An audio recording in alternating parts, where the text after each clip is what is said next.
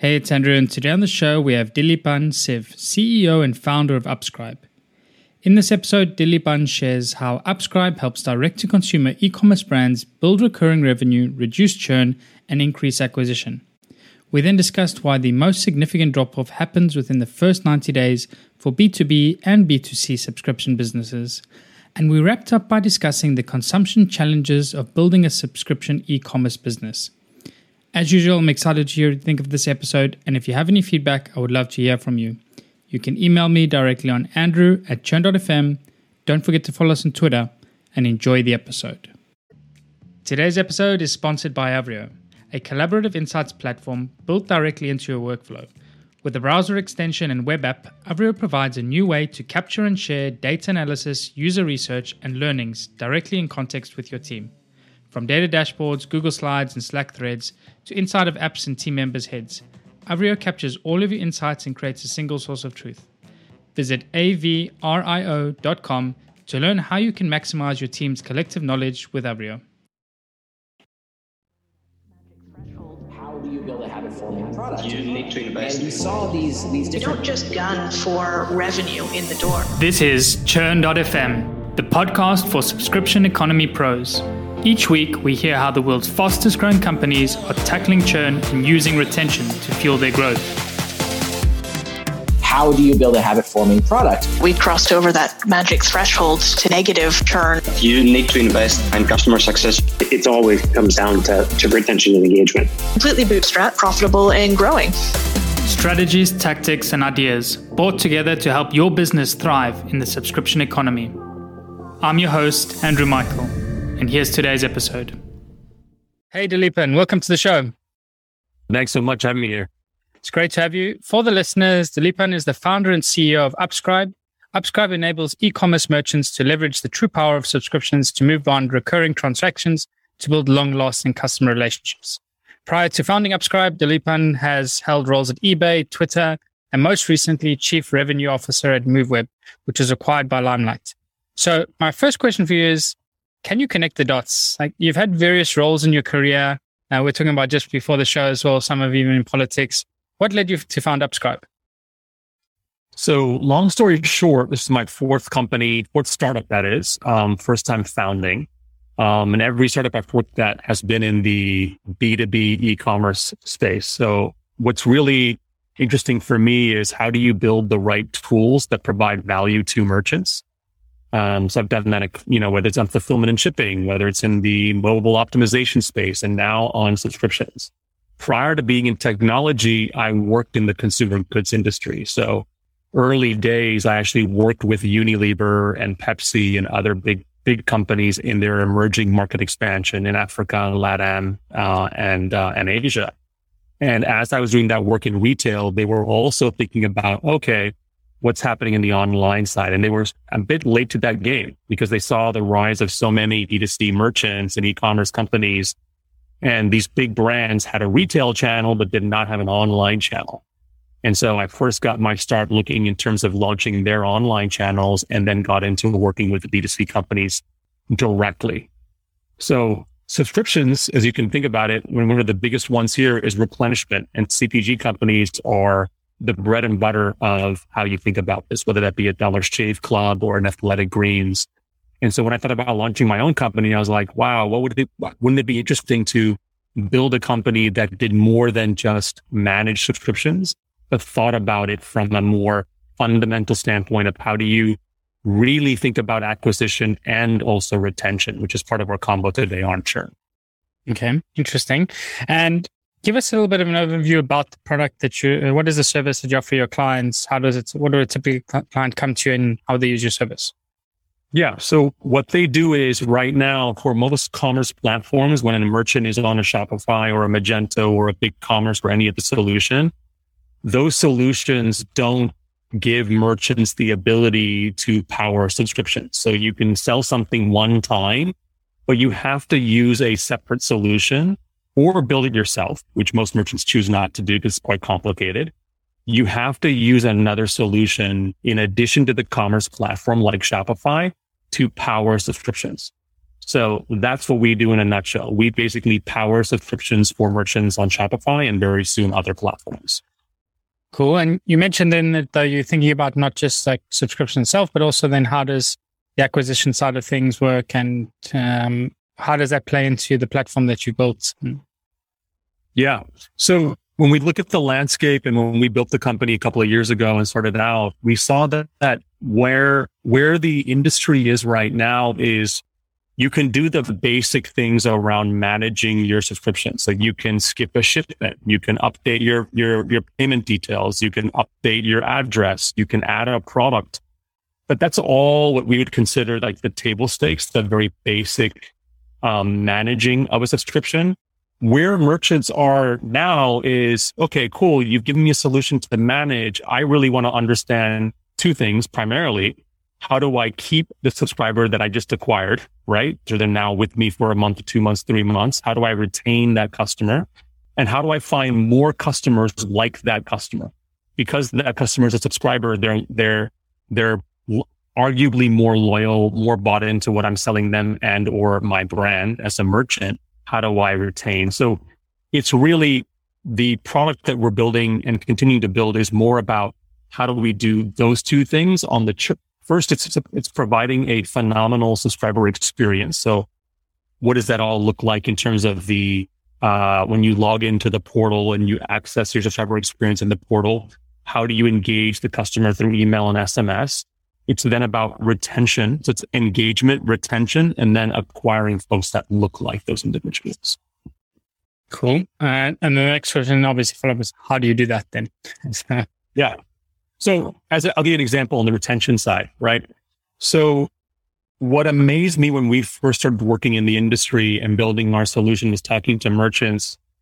Very often, no matter what a merchant is selling, they will have a drop off in subscription. There'll be a churn around, say, the third or fourth shipment. It's wild, right? No matter, you could be talking about a massive AOV, average order value company, or a very small one selling, whether it be a razor or like a very expensive health and wellness good.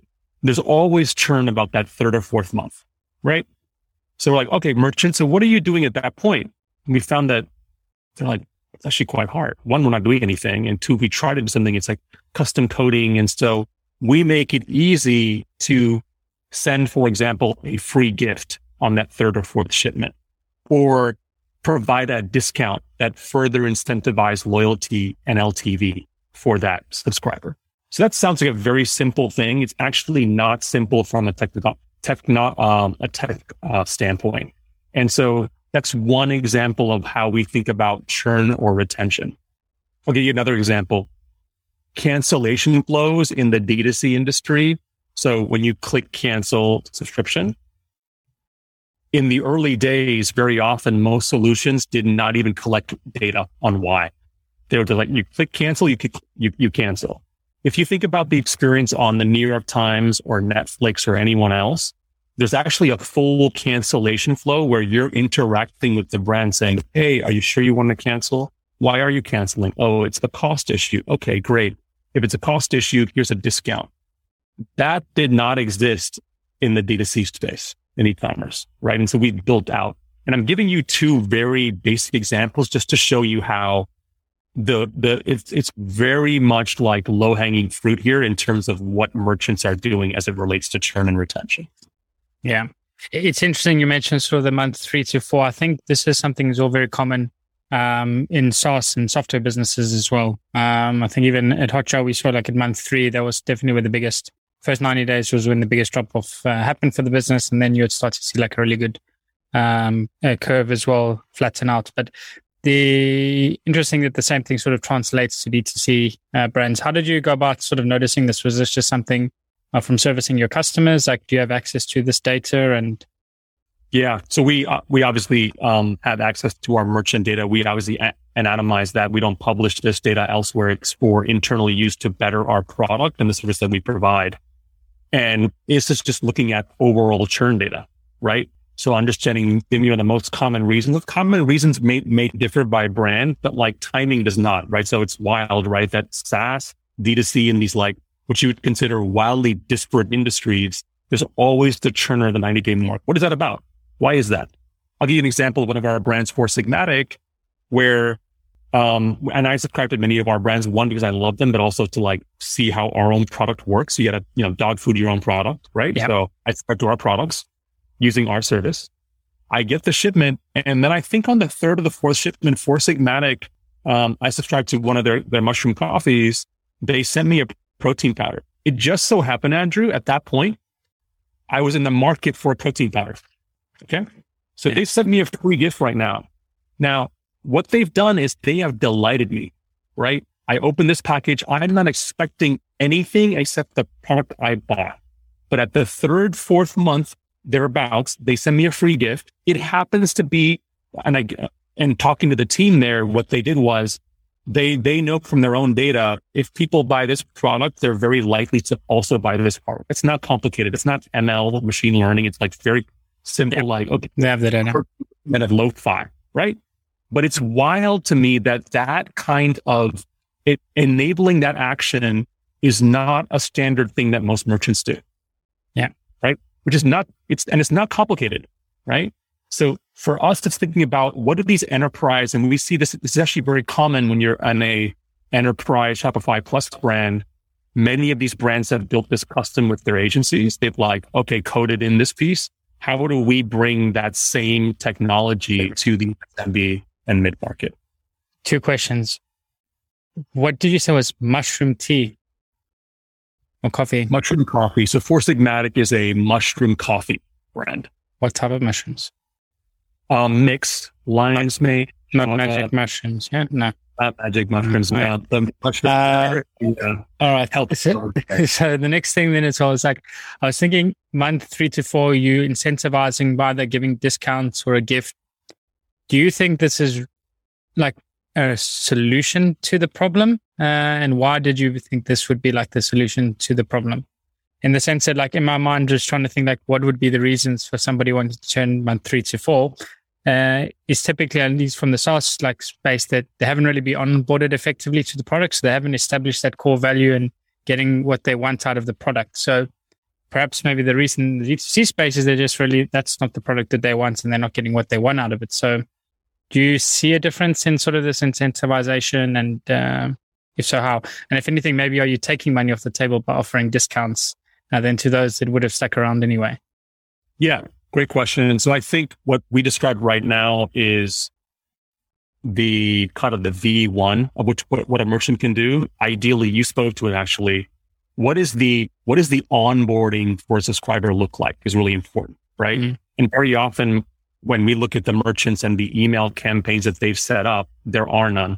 There's no onboarding campaign for arguably your most loyal customer. Okay, well, if you're not letting them know what value they have gotten by subscribing, beyond the fact that just getting a product, that product is subscribed to on a monthly or every third 60 days, if you're not getting the value, why would you think the subscriber is not going to churn at some point, right? Yeah. The default would almost be that they would, right? So I describe that quick action as almost like the first step. But if you were to think about a more robust program in subscription, you would have an onboarding flow that would communicate value, right? And learn, like whether it's quiz or collect data, so that when you are doing that quick action or what we call cohort action in that third or fourth month, it's actually relevant to what that customer or cohort wants.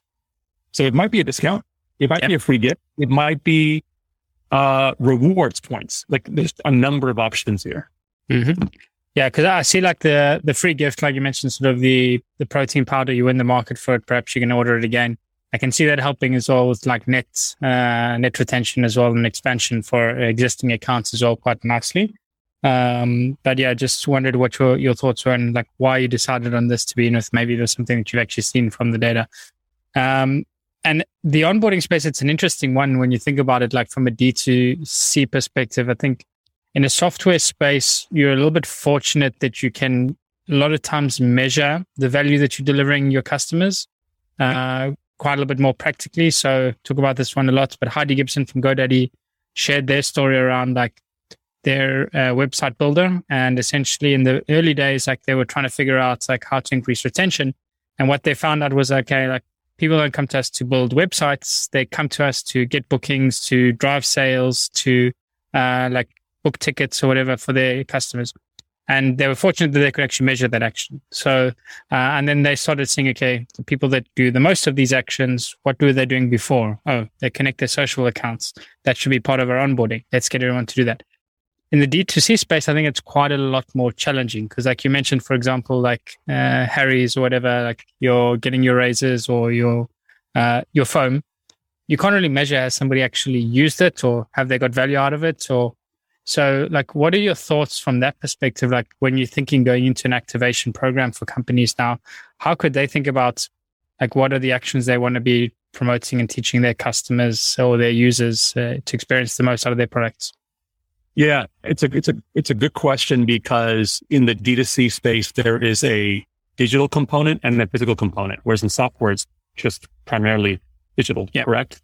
And so you have an opportunity, but also a challenge there. Right. And so what I see many brands do, but again, it's more so enterprise, is they are working with their fulfillment partners to what does the unboxing packaging experience look like? So packaging is the one thing in terms of brand, but also in the unboxing experience. And again, to be quite clear, actually, we haven't even gone down this road, but we plan to in the future, which is in our roadmap, is if you think about it for a physical good, the majority of the experience is actually not engaging with the brand online. It's actually with the product in their home or where they live, right?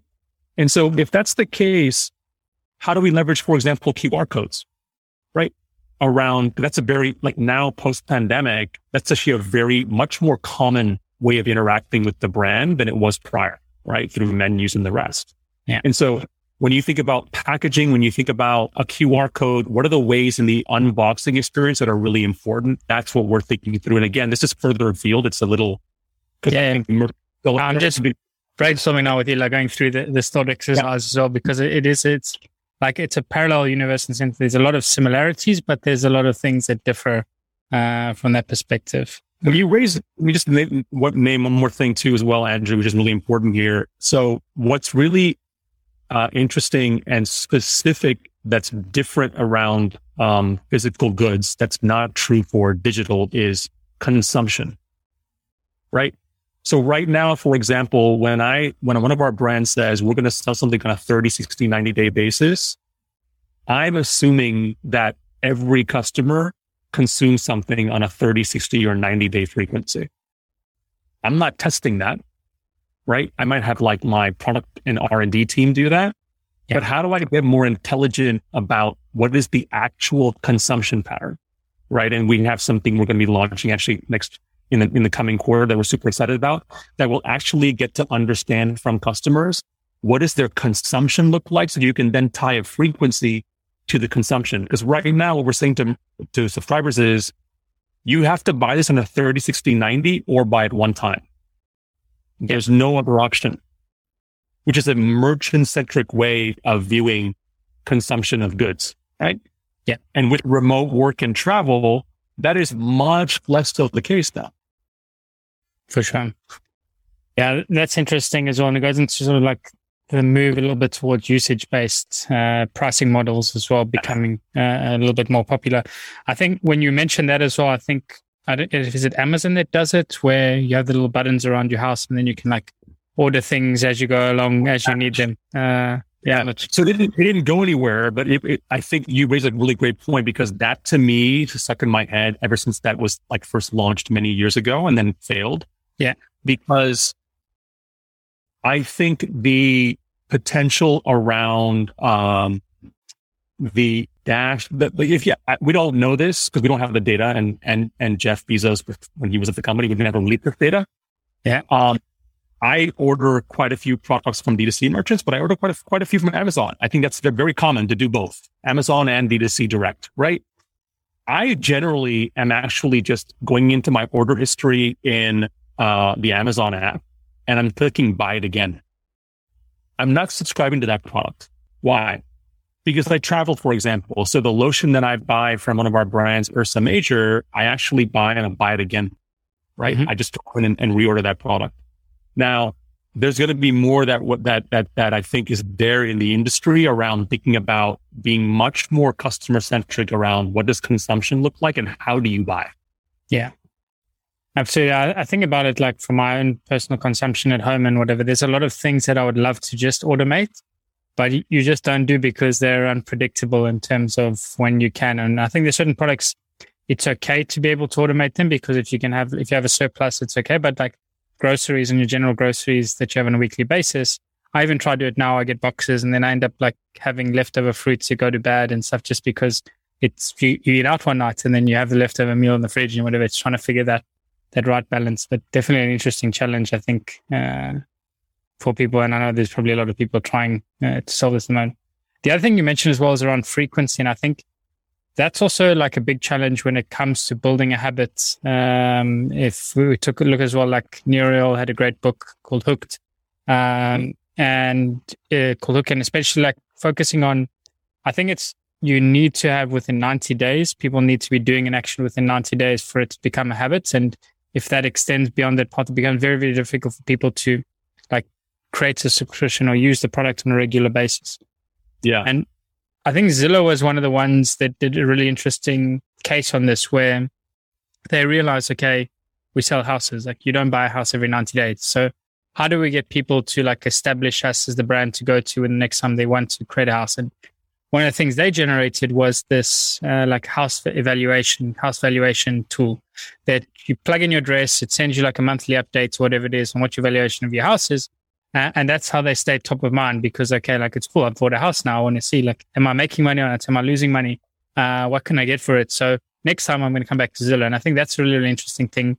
Also, perhaps to think about from a D2C perspective is like, what are these brands thinking about in terms of like staying top of mind, maybe more in a digital format that they can have that interaction more on a regular basis, but that it has somehow strong ties to their product so that they create that relationship there on autopilot. Are you seeing any brands doing something interesting like that? In terms of doing the work around, should remind me, what part of that are you saying? So what Zillow did in terms of like the home valuation, which is not really their core product, but it was just something that they added onto their product to increase sort of the frequency of usage of their products. Yeah. So the examples that I think of, so Zillow is a very high average order value. Obviously, it's a home in this market especially. So where we see that more often is in similar high AOV. So I would say, in the Casper sort of mattress type play, it's like, how are you layering in more frequent purchases and or engagement through lower price goods or other rewards or points, right? In other ways. Very often you'll find a company like Away Travel launch not only a content arm, but launch a line of accessories that you can buy maybe as a box, right? Of like, here's a travel box that you might, discovery around where I might go and what I might do. That's not as pricey as the luggage because how often do you buy Away luggage, right? You'd buy a suitcase maybe every few years tops. Yeah. Right? So I think it's true for those types of companies in how they think about. What is so special about Away luggage? I've heard a lot about it. I've never checked them out. Because you mentioned Casper as well. I've seen sort of the hype of being able to send a mattress, but yeah, I think they've done Away. I think has done a good job. They've really gone into content, which I think has been great. It actually is a discovery tool around where to go in certain respects for their companies. Casper, I know less about. I'm not a consumer of either company, but and I think they've also gone for this very, very clear sort of like Gen Z millennial kind of audience, right? So they've targeted that audience in a different way from when, my parents were going to travel agents. And I, for me, I was a Booking.com Expedia person, right? Yeah. And then the next iteration is for this generation is like, oh, I'm going to a brand and they sell luggage. But, imagine a world where I'm a Tumi customer, Tumi luggage, never had a content arm, right? Yeah. Away it happened now.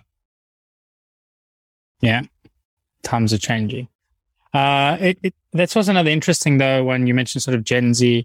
From what you're seeing from your perspective, do you see sort of any differentiation when it comes to churn and retention from your customers from like the different markets and that they're servicing. So I think like from a B2B place, you have a very clear distinction between like SMBs and enterprises, or SMB mid-market enterprise. You can see that in the churn data as well.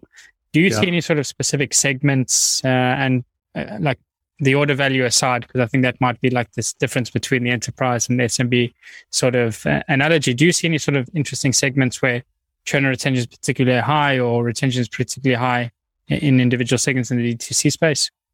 Yeah. I don't have the data to prove this yet, but here's the directional sort of angle that I would go with this. And this is based on partly anecdotal, partly looking at directional data, which is brands that own their channel. So as an example, many of our brands forced or choose to also do Amazon and not just D2C versus just selling D2C and being like, you can only buy this thing online from us directly. It's the only way you do it. And have very strong brand affinity.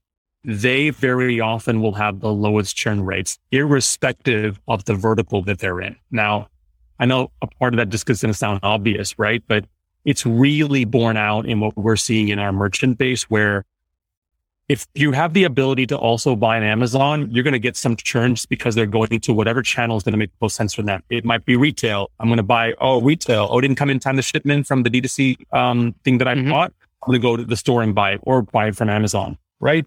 So there's a lot of churn just from like you have so many channels and don't have the customer profile online, right? So some of our brands are like, no, the only way to buy this product is from us directly. You can choose to do that. But then they are spending a ton of money and have built over time a very strong brand affinity to being like, this is what we do. And they own the channel and they own the medium and the messaging and everything. Yeah, that is interesting. I think that's one thing. I don't know if we've actually touched much on this on the show. It's probably something we need to speak to a few more experts. So if anyone listening, you have any recommendations, let us know. But really is what like the impact of brand is on churn and retention. And because it's one of those things, it's so hard to measure. Like it's very, very subjective to a large degree. And I think there are different measurement tools you can use, but that's one to measure in terms of acquisition. I know there's like a lot of different tests and studies that people are trying to do and brand affinity and stuff like that. But how that translates then to retention, I think is definitely another plan. My assumption as well would be similar to what you're saying in the data, is that it does have a big impact, but it's just one of those things very, very difficult to prove. That's right. Let's jump quickly as well. I see we're almost running up on time. Let's imagine a hypothetical scenario. Question I ask every guest. You join a new company, churn and retention is not doing well at all at this company. The CEO comes to you and says you have 90 days to turn things around. You're in charge. What do? The catch is you're not going to tell me I'm going to go speak to customers or look at data and start there. You're just going to pick something, a strategy or tactic that you've seen work at a previous company and run with that blindly, hoping it works and it applies and works at this company. What would you do? So it does not include speaking to customers or looking at data. It's just like gut call. We're going to go do this. There's something you've seen that's been effective before. Yeah. Yeah. And this is a D2C merchant, correct? Yeah, it can be D2C merchant or it can be B2B SaaS, like just. Yeah. Interesting. So I'm going to go very left field here. What I've seen work well, this is actually true for B2C and B2B, and I've executed this play before, is I have done roundtables with our highest revenue merchants, because very often you find in what people find the most compelling is meeting peers in their industry, because networking is not possible in these big conferences and definitely not in remote work, right?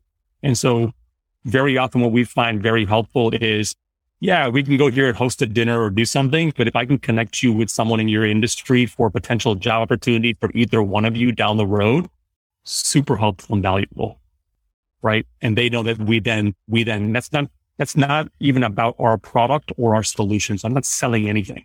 Yeah. Right. I'm just trying to provide value. So for me, it's like where my mind goes is how can what's the quickest thing I can execute on that provides value out the gate that doesn't try to sell us? And that's why you're building a good relationship as well. And it somehow goes back to sort of the brand thing, because in one way it comes back to the company and they associate that with you. Nice. What's one thing that you know today about churn and retention that you wish you knew when you got started with your career?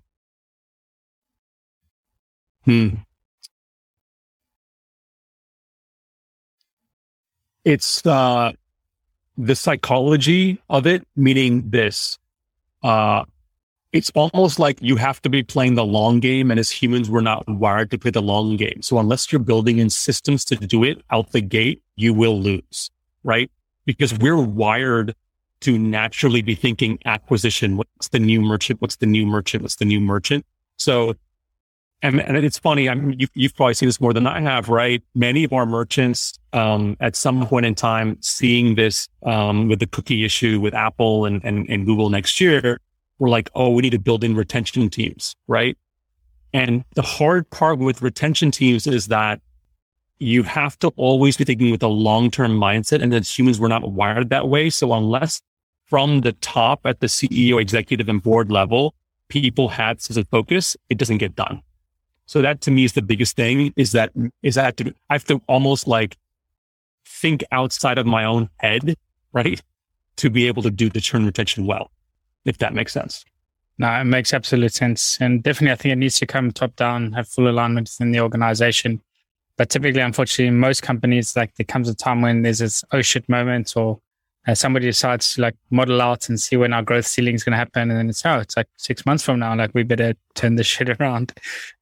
So yeah, I can definitely agree and align with that as well. It's something like, it's a hard thing to do though, I think, especially when you're starting to build out a business, because if you don't have that initial like growth and acquisition to start, like retention doesn't matter in the long run. But at the same time, you want to make sure that you're balancing your efforts so that it doesn't come back to bite you in the end, and you end up building a more long-term sustainable business too. Well, Dilipan, it's been a pleasure hosting you today. Are there any final thoughts you want to leave the listeners with, like anything they should be aware of, or how can they keep up to speed with your work?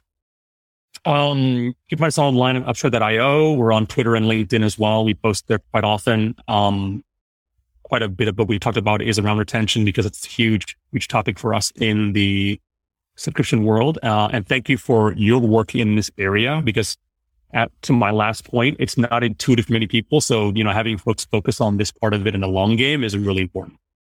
Awesome. Yeah. Well, definitely make sure to leave all the links we mentioned and discussed in the show notes. If you want to check that out, do so later. But thank you so much for joining, and I wish you best of luck now going forward. Thanks so much, Andrew. Take care. Cheers.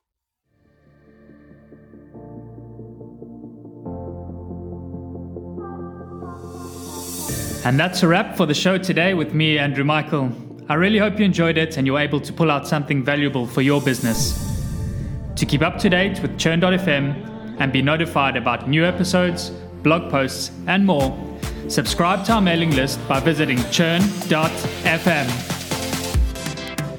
Also, don't forget to subscribe to our show on iTunes, Google Play, or wherever you listen to your podcasts. If you have any feedback, good or bad, I would love to hear from you.